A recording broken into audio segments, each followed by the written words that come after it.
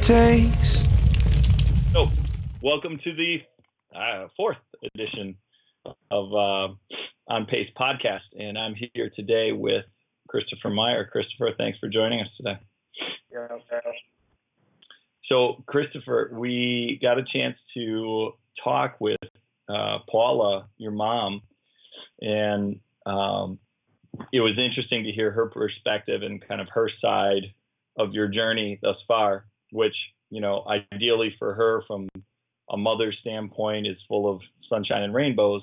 Obviously, that's not the case for probably, she said, somewhere around your junior year of high school and then onward. But, you know, the key isn't how you start the journey, it's how you finish. And right now, you're in, ever since March, I believe, or perhaps April, you've kind of turned a corner toward recognizing what you're going through. And given what we're doing in September to promote the Rethink Addiction Run, just wanted to have you on today and share a little bit about, you know, what you've gone through and where your head is at and where was it at and how you're feeling. So when did drugs and alcohol become a part of your life, Chris? I'm gonna say probably when I was like 14 or 15 years old, after transitioning from like a private school to a public school, sort of like, I feel like I was kind of just sheltered being in a small class of like 8 people and then going to a school with over, you know, I don't even know how many kids. I think I graduated with 400 something kids, you know, just Right. meeting all the people and being in like just I don't know, not really like focused school on my spirituality and my religion. You know, I just kind of joined in with the wrong crowd a little bit, started experimenting with things. Yeah. Did you feel like you were doing something wrong, or did you feel like it was fine, it's what your buddies were doing and so just go along with it? Like I feel like I knew it was wrong, but at first I felt like, you know, like I would stop before, you know, it would have been something serious. Like by the time I'm 18, I'll just, you know, stop doing this so I can focus on college. And then, you know, come the time I'm 18, I'm sitting there thinking, wow, I haven't stopped doing it yet. So by the time I'm 21, I'll stop doing it or whatever, you know, like I'll just, you know, maybe go to the bar and have a couple beers with my friends. But like that wasn't how it was, you know, I just kind of kept going and going, doing everything, started doing harder and harder drugs, I guess, instead of like ending. And Sure. like I feel like I knew it was wrong, but after doing it for however long, like my mindset sort of changed to like, oh well, this isn't, you know, it's not like wrong, I guess. Like, you know, I started like warping my mindset into like people just don't want me to feel good. That's why they think it's wrong or something. Cause like I'm feeling better than them or something. I don't know. But like that's Right. really not the case, you know. I'm really doing damage or whatever. Like my brain's got until I'm 25 to develop. I'm just, you know, like actually messing something up, and I'm doing something in life that's just really not realistically sustainable, and it's making everything unmanageable, and it has nothing but negative legal repercussions, or, you know, like even death as an outcome. So Yeah. there's nothing but negatives. When, as you progressed in high school and then you left that kind of family life to be off on your own, did things escalate at that point, or was it already escalating while you were still living at home? It was already escalating while I was living at home, I guess. Like right before college, it kind of really like hit the fan for a little bit. Like I had gotten, I don't even know what exactly happened again, but I got caught somehow again after, you know, being caught up however many times in high school. Like this is we're right in between high school and college, the summer before, and I remember having an argument something about how like I wasn't ready to go off to college, and I told my parents that I was gonna go anyway. So it was like right before I was supposed to go. I ended Mm. up still going to college, but yeah, no, things definitely escalated in high school once like I don't know, my car got hit on by the canines, and I just kind of shrugged it off. You know, my mom didn't really seem like she wanted to believe it the first time. You know, like I had a decent excuse. It was a bad one, but like it was definitely a lie. But like you know, like it kind of worked because like the person's car I was parked next to, like they've already been known to do drugs. So like I lied and said something along the lines of like, well, it must have hit on their car, just been a fluke, whatever. Mm-hmm. And yeah, no. I think the next time our school had a random search or something, I'm pretty sure my locker got hit on then, and that would have been 2 for 2 Right. for after sophomore year for the random searches that I would have been there for. So, And yeah. your relationship with your mom and dad, was it, let's go back to when you were a sophomore, end of sophomore year before junior year. Was it solid? Was it standoffish? Was it combative? What was the trajectory of your family life? I mean, I feel like it was pretty decent. Like, when I started using and stuff, like I kind of was able to sort of separate the two lives pretty well Hmm. for the beginning time being.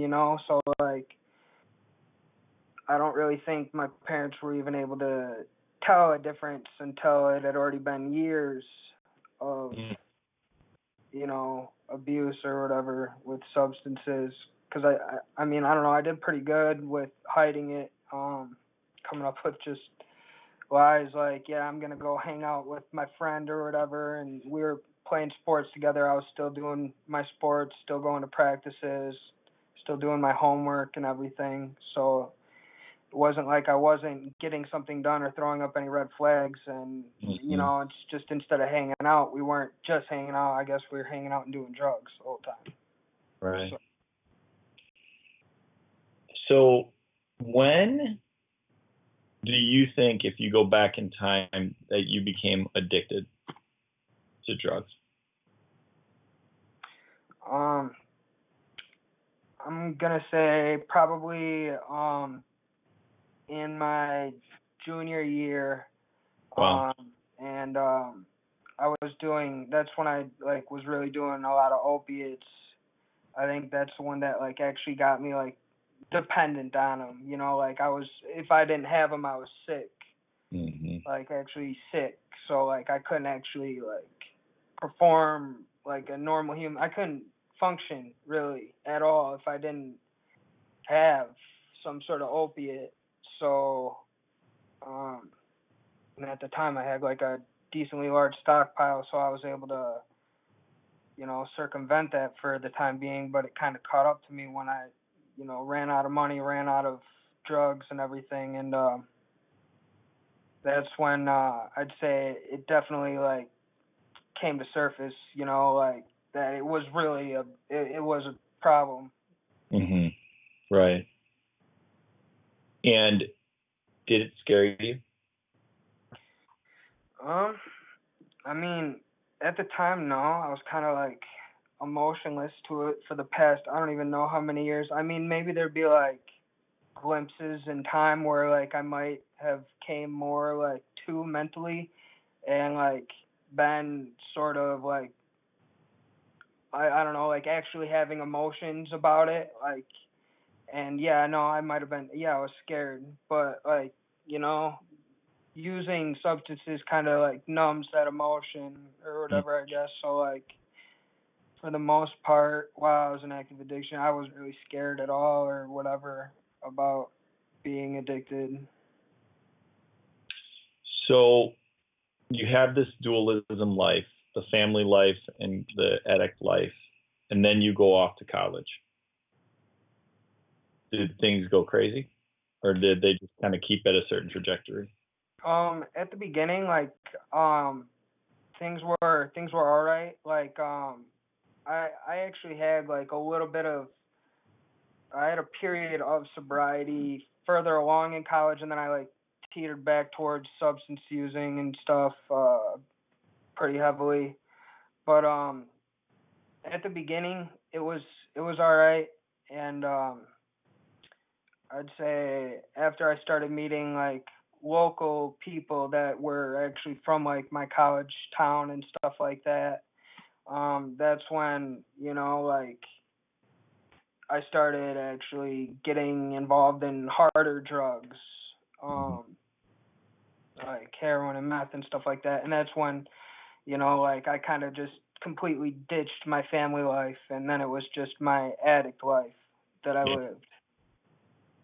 So chronologically, high school was marijuana, opiates, drinking, Yeah, ecstasy, stuff like that. Yeah. and then Ecstasy. college became like you had a period of sobriety.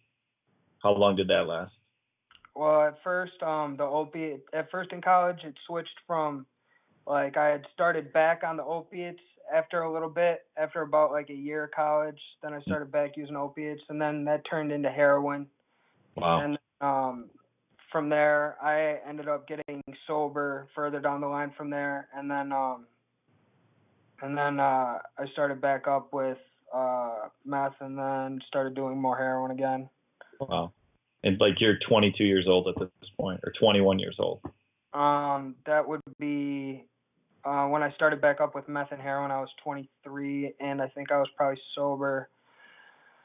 I don't know, like right around when I was like 21, 22. I was sober for a little bit. Mm-hmm. Okay. So your life, as you saw it, was all about the drug. And where did it take you? Did it take you from house to house, apartment to apartment, city to city? Did you have any contact with your family, or was it just all about the drug life? I mean, at first, well, my girlfriend's parents, they're really nice people, and they're really supportive of her and stuff, and like, they're really nice people, but they're not uh very good at recognizing, substance abuse and stuff like that. So they let us stay there pretty much whenever, but there were periods of times where they get like really mad at us, whatever, and then we were kicked out or whatever, and then it'd be house to house. Mm-hmm. And I mean, in our free time, all we were doing was going from house to house, pretty much, doing nothing but like getting high or helping other people, get high. And I don't know, I didn't really think much of it. That's just like what it was at the time. I wasn't really thinking about like, my future and everything. I wasn't thinking about like all the things I'd thrown out, like how I dropped out of college and stuff. I just in the moment I wasn't really thinking about any of that. So at this point, you're 23, 24, and your girlfriend, her name is Megan. And you guys are living this dual life. You guys are in this together, right? Is what I hear you saying? Yeah. And now you're 26? Yep. Tell me about 23 to 26. And maybe at this point in the podcast, we transition into the recognition and the desire to break the trend. Because I'm sure from 23 to 26, it probably didn't get any better. Yeah, no. From 23 to 26, it just like, like we had just started using meth like kind of more casually, and then started becoming a habitual thing. There's a lot of it where we were from, so like the crowd that we were involved in, everyone was doing it all the time, so it just became like a regular thing every day, all day. And with heroin, it was kind of like an on and off thing.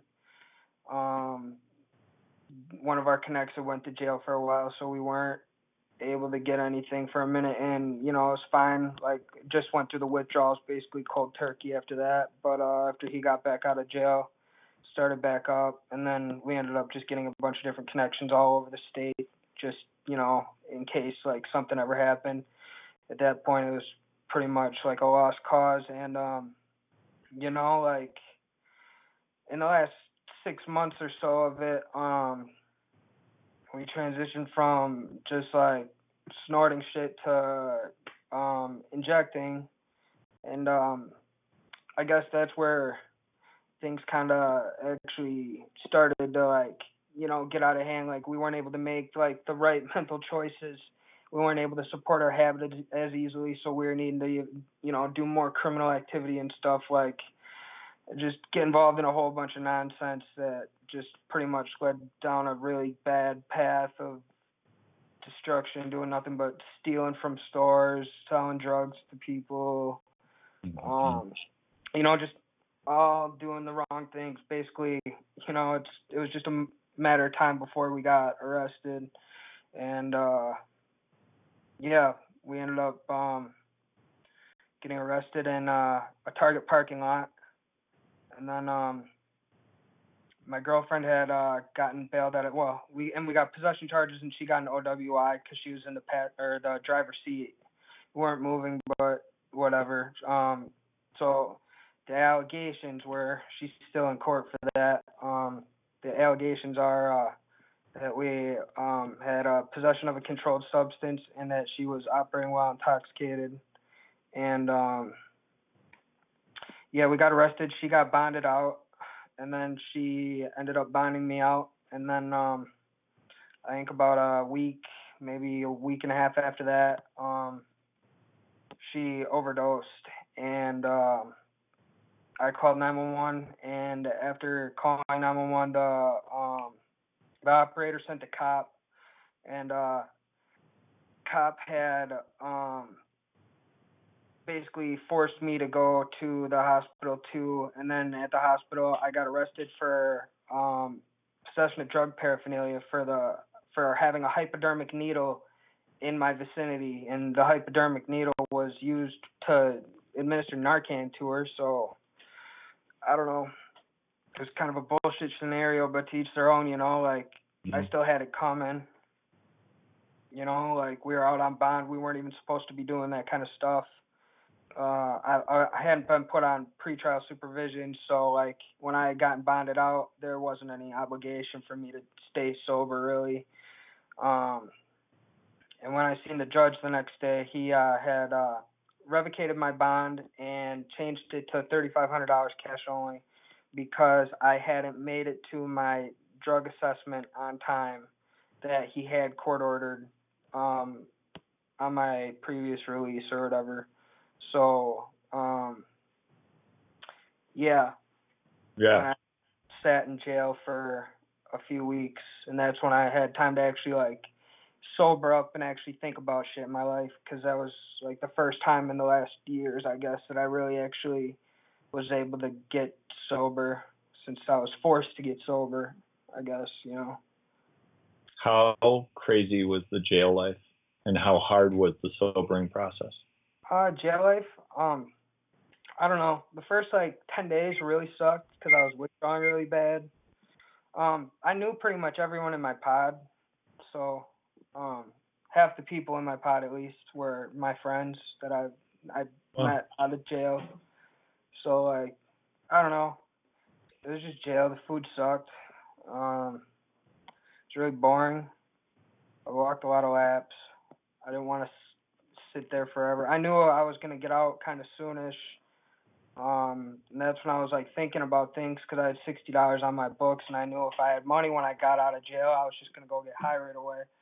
So I was thinking about things, because I had a bond review hearing coming up, and I knew if my lawyer actually was right, she thought she was gonna be able to get me out. I knew if I got out then, and that like 5 days later, that I was more than likely, because I had already like told my mom like, yeah, when I get out of jail, I'm just gonna go live at the Mission, and I'll just find a job down here. Like, don't worry about like taking me to rehab or anything. I don't need that if my lawyer actually gets me out here, because she already told me my plea deal is just gonna be a suspended sentence, and maybe even a deferred judgment or deferred prosecution, and Yeah, no.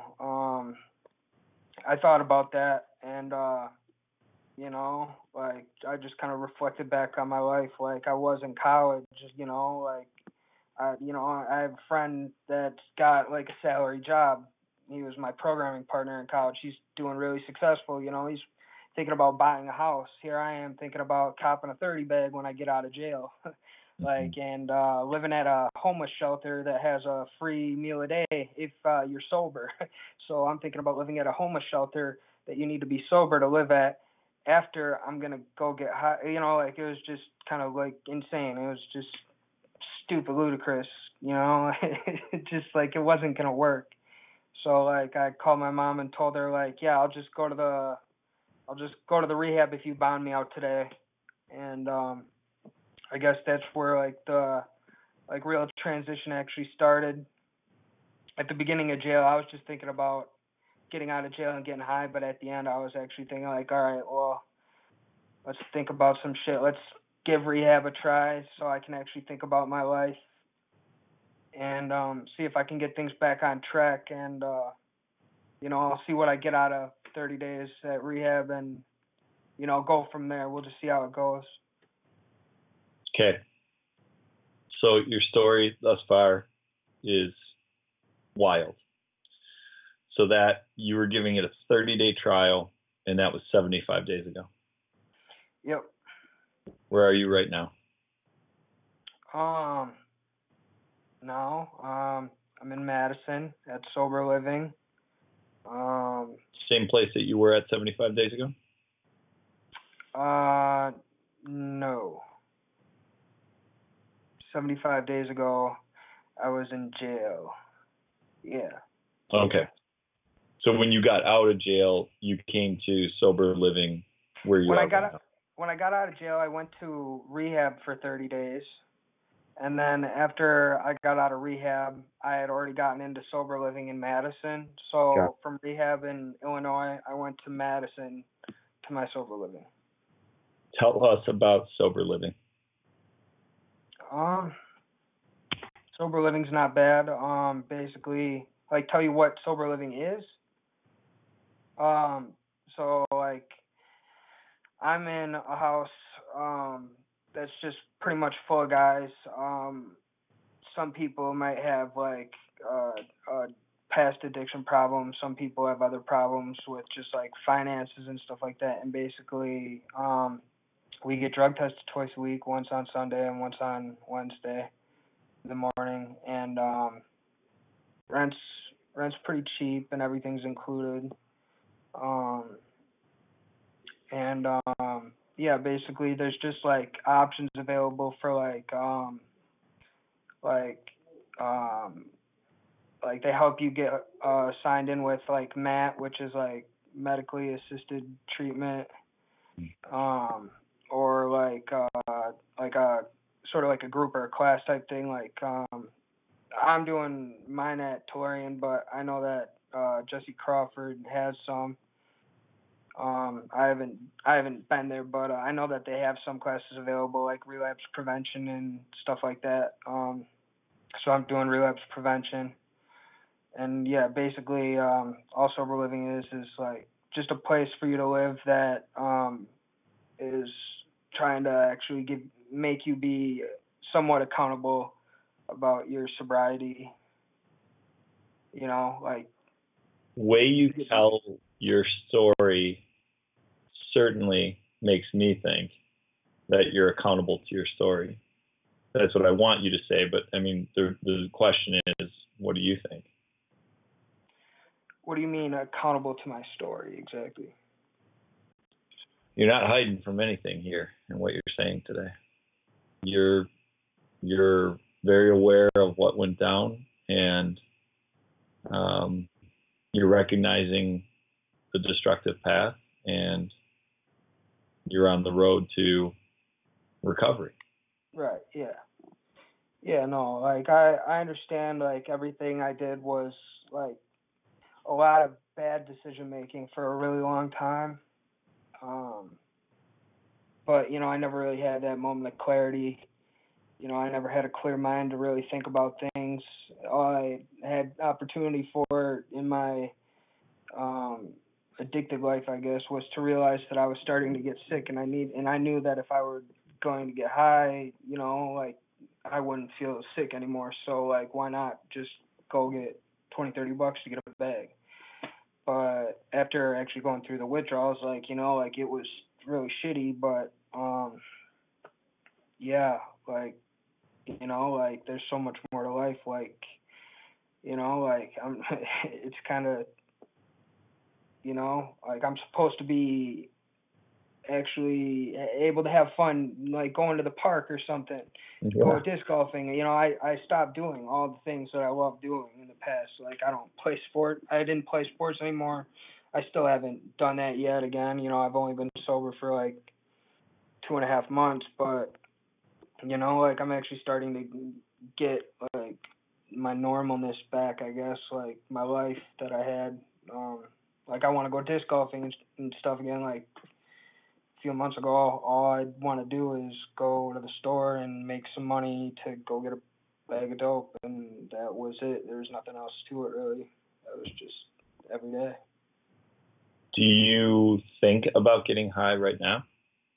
I mean, right now I'm thinking about the past, just because of the questions or whatever. I'm not thinking about going to get high right now. No. Sometimes I do have cravings. Right now I'm just kind of like looking back at like what I used to do, like just driving to the store or whatever, stealing a whole bunch of shit, returning it or selling it to a pawn store. That I'm just thinking about what I had been doing or whatever based on the questions that you asked me. So let's pull this thing full circle to September 7th. You ran cross country in high school. You're not running the 5K at the Rethink Addiction. It's probably a bit of an undertaking, but that's how we got pulled in. So On Pace is a good partner with this woman, Gloria West, who's the race director for this event. Gloria lost her son at 31 years old to an OD, and he died. And she started this race, I don't know how many years ago. In his memory, her heart hurts still for him. And over the course of a few podcasts, I don't know if you've checked any of them out, we've had Tate Whitlinger, who is from Appleton area and battled drug and alcohol abuse for 25 years of his 42-year-old life. And he's been sober now for a number of years and started an organization called Grateful Runners. And then last week, 2 weeks ago, we met with Juan, who also lived a destructive life.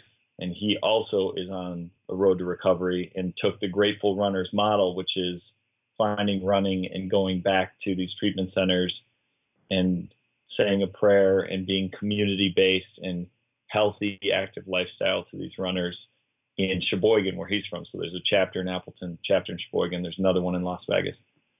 And Juan is pacing for us, and Tate is pacing for us. And then last week, of course, we talked with your mom.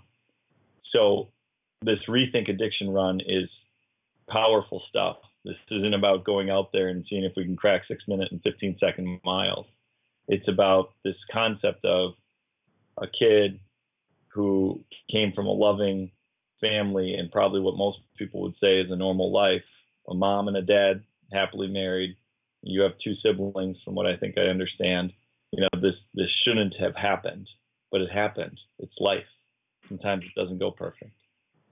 And I think what you'll find at this Rethink Addiction run on September 7th is community and people that will rally and support. And as you're in this right now, you're in your own head and you'll get your cravings. Hopefully you'll find the community that's there to recognize what you're going through, that can be there to support you as an outlet, verbally, mentally, just to listen as you go through this recovery process so that you don't slip back. And, your story is wild. It's wild. I'm not going to lie. I think about, I hear it and I put myself back to where I was at 26 years old and 23 years old. Right. And I think probably people who are listening to this do the same thing. that's some wild stuff. But the past is the past, and the future is the future. It's not how we start the race; it's how we finish the race. And so I think your raw and very real story is impactful. I'm thankful that you shared it with us today. We look forward to seeing you at Rethink Addiction to walk those 5K. And in the future, should you be inspired, I can't wait for you to meet Tate and Juan, and really a lot of other people that day that they'll probably introduce you to. You are not alone. There are others who have gone through probably worse than you have that will be there and have recovered. And that's the community you want to surround yourself with, Chris. Right. Yeah. So anyway, thanks, brother. I appreciate your time and all your honesty and your story. Yep. Thank you for the opportunity to share it.